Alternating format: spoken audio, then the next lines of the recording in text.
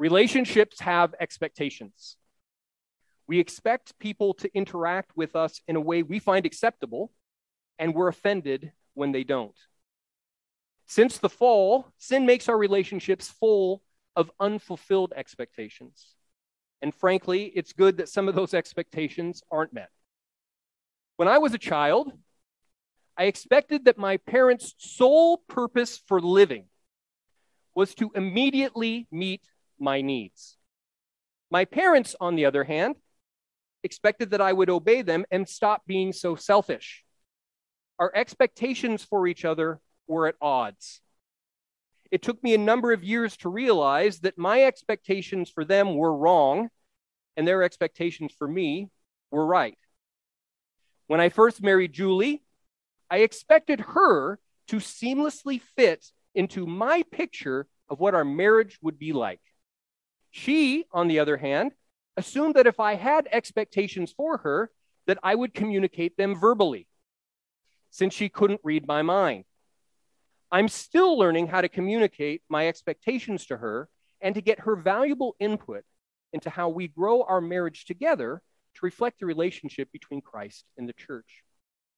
Relationships have expectations. This is true in our relationships with each other, and it's even more true in our relationship with God. This morning, we'll see the expectations God had for his people after they returned from their exile in Babylon. But first, let's retrace some of Israel's history leading up to the day that Haggai brought the word of the Lord to his people. God gave Moses a clear picture of what it meant to have a relationship with him. God initiated that relationship by saving his people from their slavery in Egypt. Then, after saving them for himself, he told them how they were to live in relationship to him.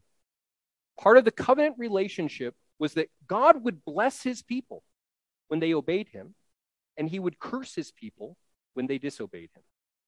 Much of Israel's history was marked by a broken relationship between God and his people. God warned his people that if they continued to disobey him, he would drive them out of the land of Israel. The people ignored God's warnings. So God brought the Babylonians to destroy the temple and exile his people to Babylon.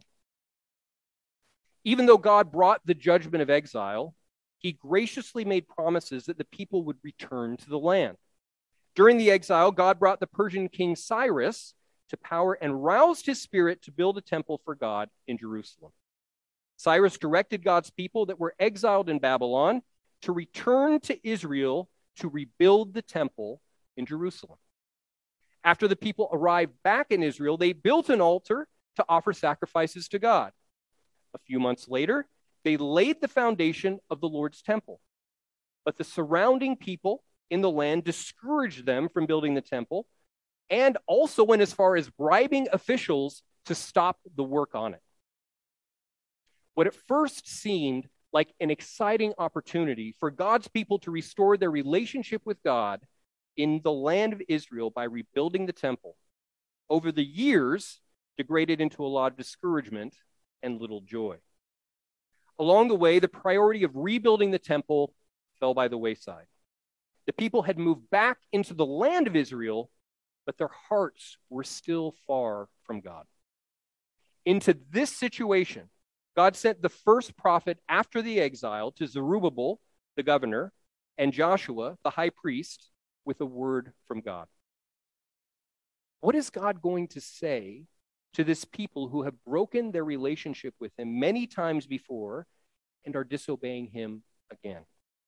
How will God respond to his people that want God to bless them, but don't want to do what God commands them? In Haggai 1, we'll see God call out his people's sin in verses 1 through 4. Invite reflection on their circumstances in verses 5 through 7. Instruct them to do what is right in verses 8 through 11, and rouse them to respond in verses 12 through 15. The first thing God does is send his prophet Haggai to the leaders of the people, Zerubbabel the governor and Joshua the high priest. They are the first people since returning from exile to hear a word from God. And God gets straight to the point.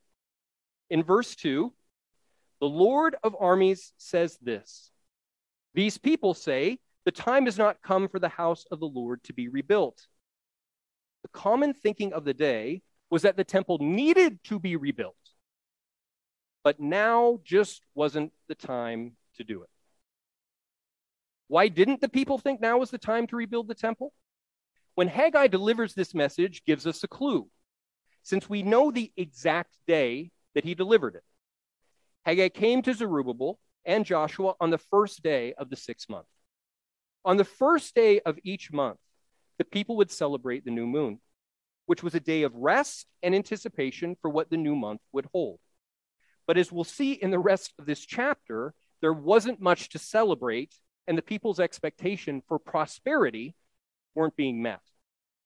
Comparing our calendar to Israel's calendar, their 6th month covers late August to early September, not far from where we are now, actually, at our calendar today. When Haggai brought the word of God, the grain harvest was complete, and they were beginning the harvest of figs and grapes. The harvests weren't good. This wasn't a time of abundance and prosperity like they'd expected.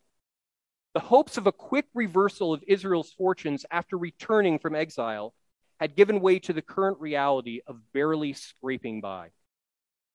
While these may seem like understandable reasons for the temple not to be rebuilt, God gets to the heart of the problem. His next statement through Haggai is to the wider audience of the people gathered for the new moon celebration. Is it a time for you yourselves to live in your paneled houses while this house lies in ruins? Even though the people were barely scraping by, they were busy building houses, but it was their own houses instead of God's house. His house was in ruins while they were tidying up their own. God directly questions their priorities and calls them out on their sin against him. Why have you put off building my temple to seek your own comforts instead? Why are you expecting me to bless you, but you aren't prioritizing your relationship with me? The people wanted God's good gifts, but weren't as interested in God himself. There's something even deeper beneath the surface here than out of whack priorities.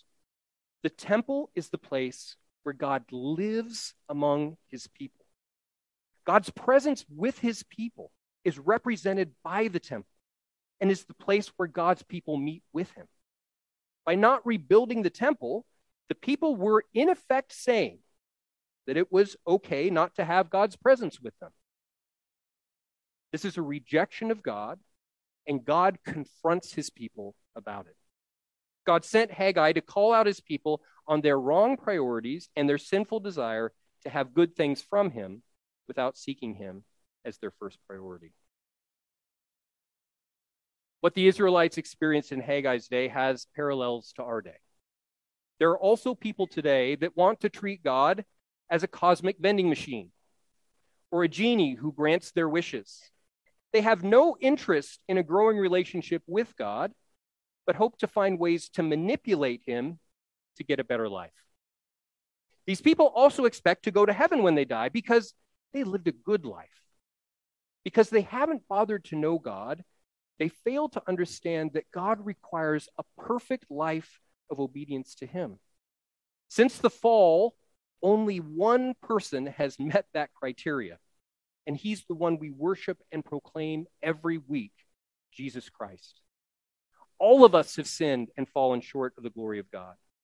Jesus did the work for us that none of us could do for ourselves. God accepted his perfect life and perfect sacrifice for our sins. Through faith in Jesus' work on our behalf, we can enter God's presence when we die. But we must enter on God's terms, not ours. Haggai reminds the people of God's terms for being in a relationship with him, which is to seek him as their first priority and to rebuild the temple. But Haggai doesn't only call the people on their sin. He also invites them to reflect on their current situation in verses 5 through 7. In verse 5, Haggai says, "Now the Lord of armies says this, think carefully about your ways." And then in verse 7, he repeats an almost identical statement. The Lord of armies says this, think carefully about your ways. Whenever we see something repeated in the Old Testament, especially when it's really close together, it's how God draws out our attention to the specific words that are being said. It's like this phrase, think carefully about your ways, is being bolded, underlined, with exclamation points at the end of it. God uses Haggai to invite his people to think carefully about how things are going for them. The common thinking was that it wasn't time to build a temple, but God wanted them to consider how things were going for them in light of this attitude. In verse 6, Haggai summarizes their experiences. You have planted much, but harvested little. You eat, but never have enough to be satisfied. You drink, but never have enough to be happy. You put on clothes, but never have enough to get warm. The wage earner puts his wages into a bag with a hole in it. The people were pursuing their own interests, but those pursuits weren't bringing any satisfaction. They planted lots of seed, but the harvest was small. They ate meals, but their food didn't satisfy them. They drank wine, but it didn't make them merry. The clothes they put on didn't keep them warm. The people who earned wages had their money fall out of their pockets and disappear. There's futility in all of their efforts. They are alive, but they aren't living. Life was drudgery, without joy, and nothing they spent their energy on brought any satisfaction. God wants his people to reflect on how their attitude toward building the temple impacted the way their lives were turning out. One of the leading indicators we're at odds with God is that we don't have joy and contentment.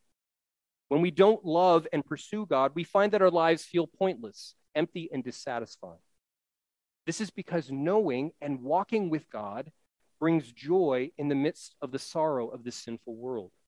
Contentment, meaning, and satisfaction all come from being rightly related to God. Why is this? It's because God made us in his image and put us in his world. We are tied to him and dependent on him. When we pursue him, we have life. And when we don't pursue him, we experience emptiness, disappointment, and grief. Be aware that the world, the flesh, and the devil will tell you the opposite is true. According to them, our ultimate happiness comes in being true to yourself, not anyone else, especially not God. True happiness is doing what you want, when you want, and not letting anyone keep you from living your best life now. Jesus warned us that turning away from the world, the flesh, and the devil comes at a cost. We may lose relationships with people we love. We may have to make the painful decision that following Jesus is worth losing those relationships, even if we don't know what our lives will be like without them. We will suffer for the sake of following Jesus because the world is opposed to him and those that follow him. But it's worth a short time of affliction now to experience the eternal weight of glory that comes through faith in Jesus. Think carefully about your own ways and where they're leading you. We're going to keep being tempted to turn away from God and go our own way. Remember the outcome of where following God will lead you and where going your own way will lead you. This was a reminder that God provided his people through Haggai, and it's just as valuable for us today. One more thing. While we're here in this sinful world, we can be faithfully pursuing God, and that doesn't mean we'll be untouched by grief, loss, or unfulfilled desires. We can hope and ask for God to provide us good things, that he, in his wisdom and purposes, may delay or not provide at all. We can trust his good providence, even where it leads to deep disappointment and doesn't make immediate sense to us. We need to keep seeking first his kingdom and his righteousness, even when that means he says no to some of the things we deeply desire. The people in Israel in Haggai's day, and we in our day, find God to be consistent and true. When we ignore God and don't seek him, we're dissatisfied. We may still have food, clothes, and work, but they're unable to provide us joy and satisfaction because those things only come from being rightly related to God. Given the correction that God provided his people through Haggai, in calling them out on their sin and inviting them to reflect on their circumstances, he now instructs them to do what is right in verses 8 through 11. The right thing for the people to do is to start rebuilding the temple. Go up into the hills, bring down lumber, and build the house, and I will be pleased with it and be glorified, says the Lord, in verse 8. It's always right to obey God. And God tells the people what repenting of their sins and changing their priorities looks like. It begins by agreeing with God that now is the time to rebuild the temple, and then gathering the materials and building the house. God tells his people that he will be pleased with them rebuilding the temple and will be glorified in having a place that represents his presence with them. While God declared what was pleasing to him, he also repeated what was displeasing to him. In verses 9 through 11, God says through Haggai, "You expected much, but then it amounted to little. When you brought the harvest to your house, I ruined it. Why? This is the declaration of the Lord of armies.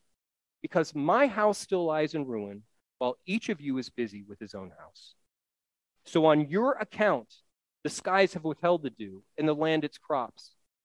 I have summoned a drought on the fields and the hills, on the grain, new wine, fresh oil, and whatever the ground yields, on people and animals, and on all that your hands produce." God states that he was the one who ruined their harvest. He was the one that withheld dew and summoned a drought on all the work of their hands. Why did he do it? Because his people were busy with their own houses and left his house in ruin. God was working to turn his people from pursuing their own desires while they left God's temple in ruins. Why? According to the Mosaic covenant, continuing to disobey God would result in more curses. Their failure to obey wouldn't stop God from achieving his promises, but they may have no part in them, which would be a sad end to their expectation of prosperity after returning from exile to the land of Israel. So God ruined their harvest and frustrated all the work of their hands to turn them back to himself. They would only find flourishing in him. So he gave them an object lesson in true futility of not seeking him as their first priority. In his commentary on Haggai, Alec Motyer put it well when he said of God, "He is not a complacent onlooker. He will be central or he will be at odds." How does it strike our sensibilities that God was actively working to ruin the harvest and frustrate their work? It depends on how we think about discipline and the value of God's corrective work to turn us from our sin back to him. If we think we know best, then we'll see God's discipline as mean and hurtful. If we think God knows best, we'll see discipline as instructive and restorative. Don't we see this being worked out in children all the time? They think they know what's best for them, and they consistently prove that they do not. Part of disciplining children means communicating to them how God knows best and that they need to know and follow him. That's what makes discipline helpful instead of harmful. We're pointing them to turn from their flawed way of thinking to see things the way that God does. To the parents of younger children who say they're too young to understand all the words that I'm saying when I discipline them, my response is twofold. First, you're going to need to repeat yourself many times throughout their lives. So you should take advantage of their limited understanding when they're young to perfect your message.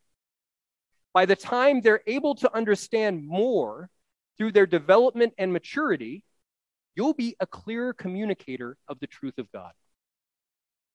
Second, while they may not understand all the words, they will understand your priorities.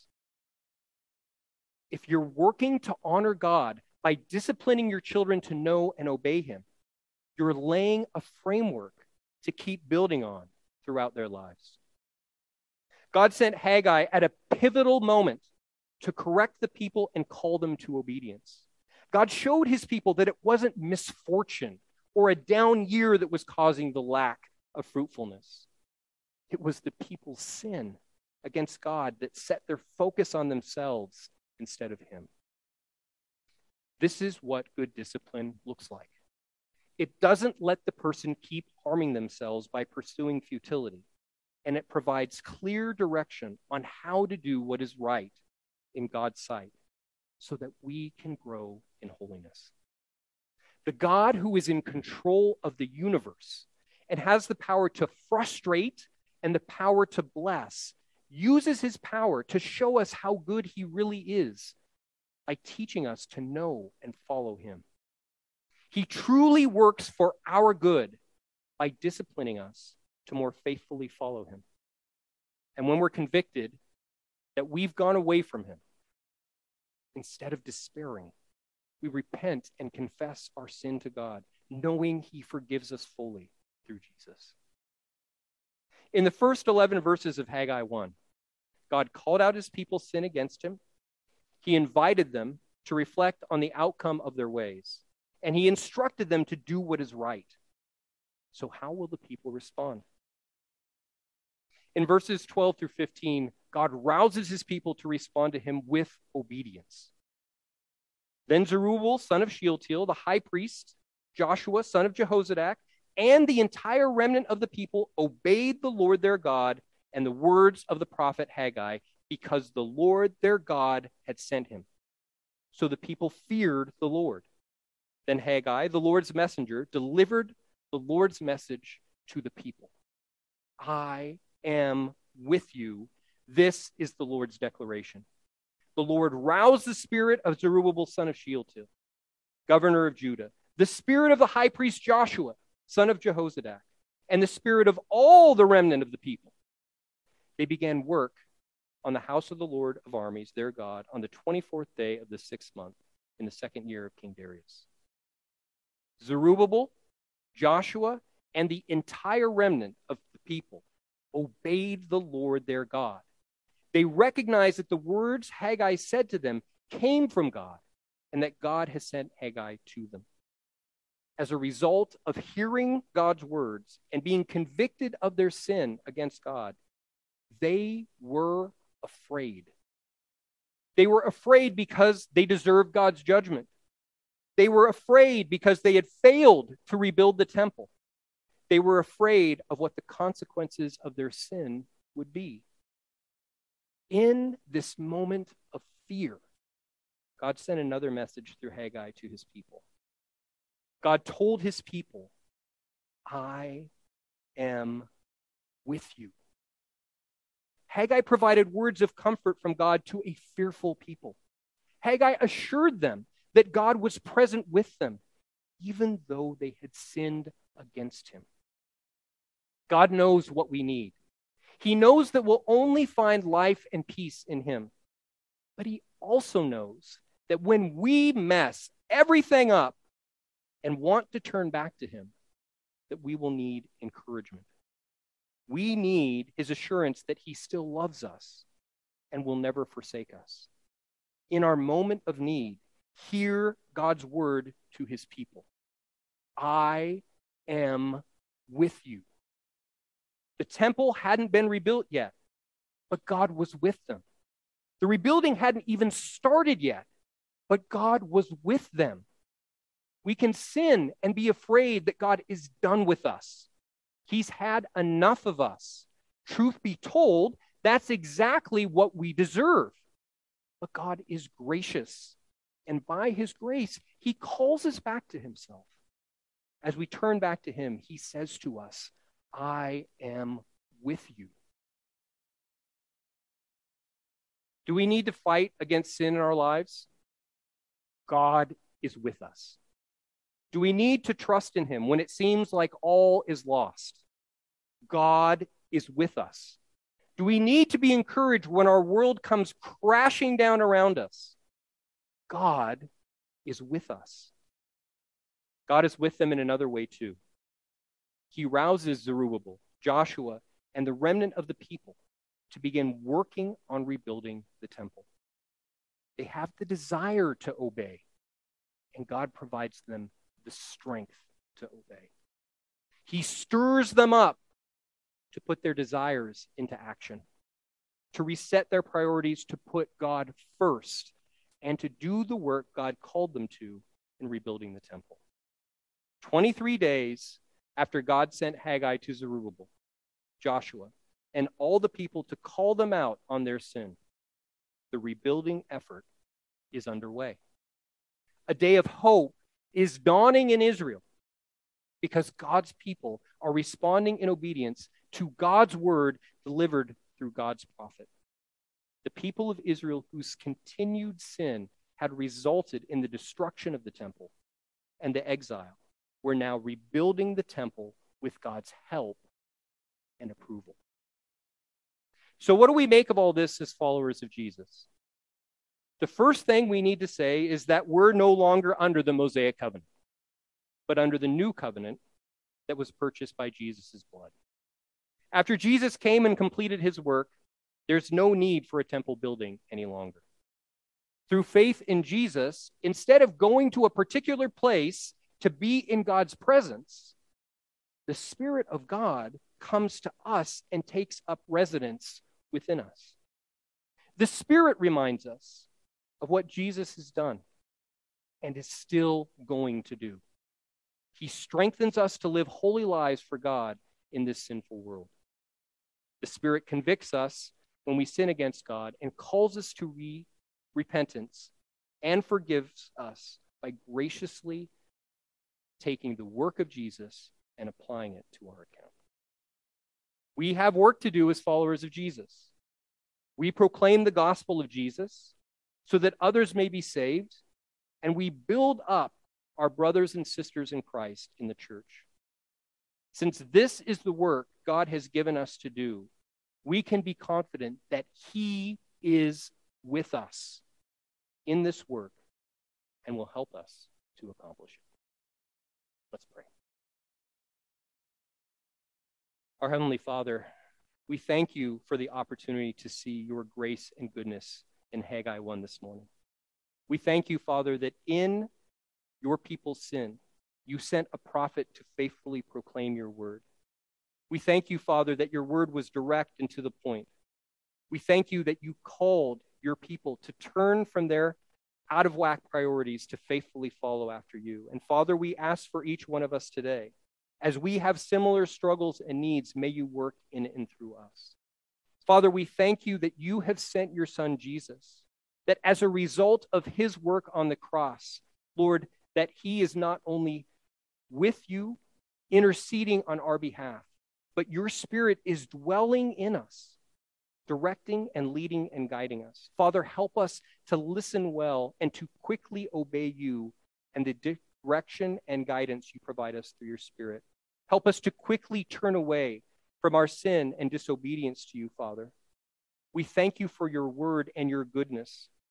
We thank you for how you reveal yourself to us, how you have been graciously working in the old covenant and in the new covenant today. Lord, as we face difficulties, challenges, frustrations, disappointments, may you remind us that through the work of your Son Jesus, through your Spirit living in us, that you are with us. And may that encourage and embolden us in our faith and trust in you. Strengthen us, Father, to run the course you have set for us faithfully and diligently for the glory and praise of your holy name. In Jesus' name, amen.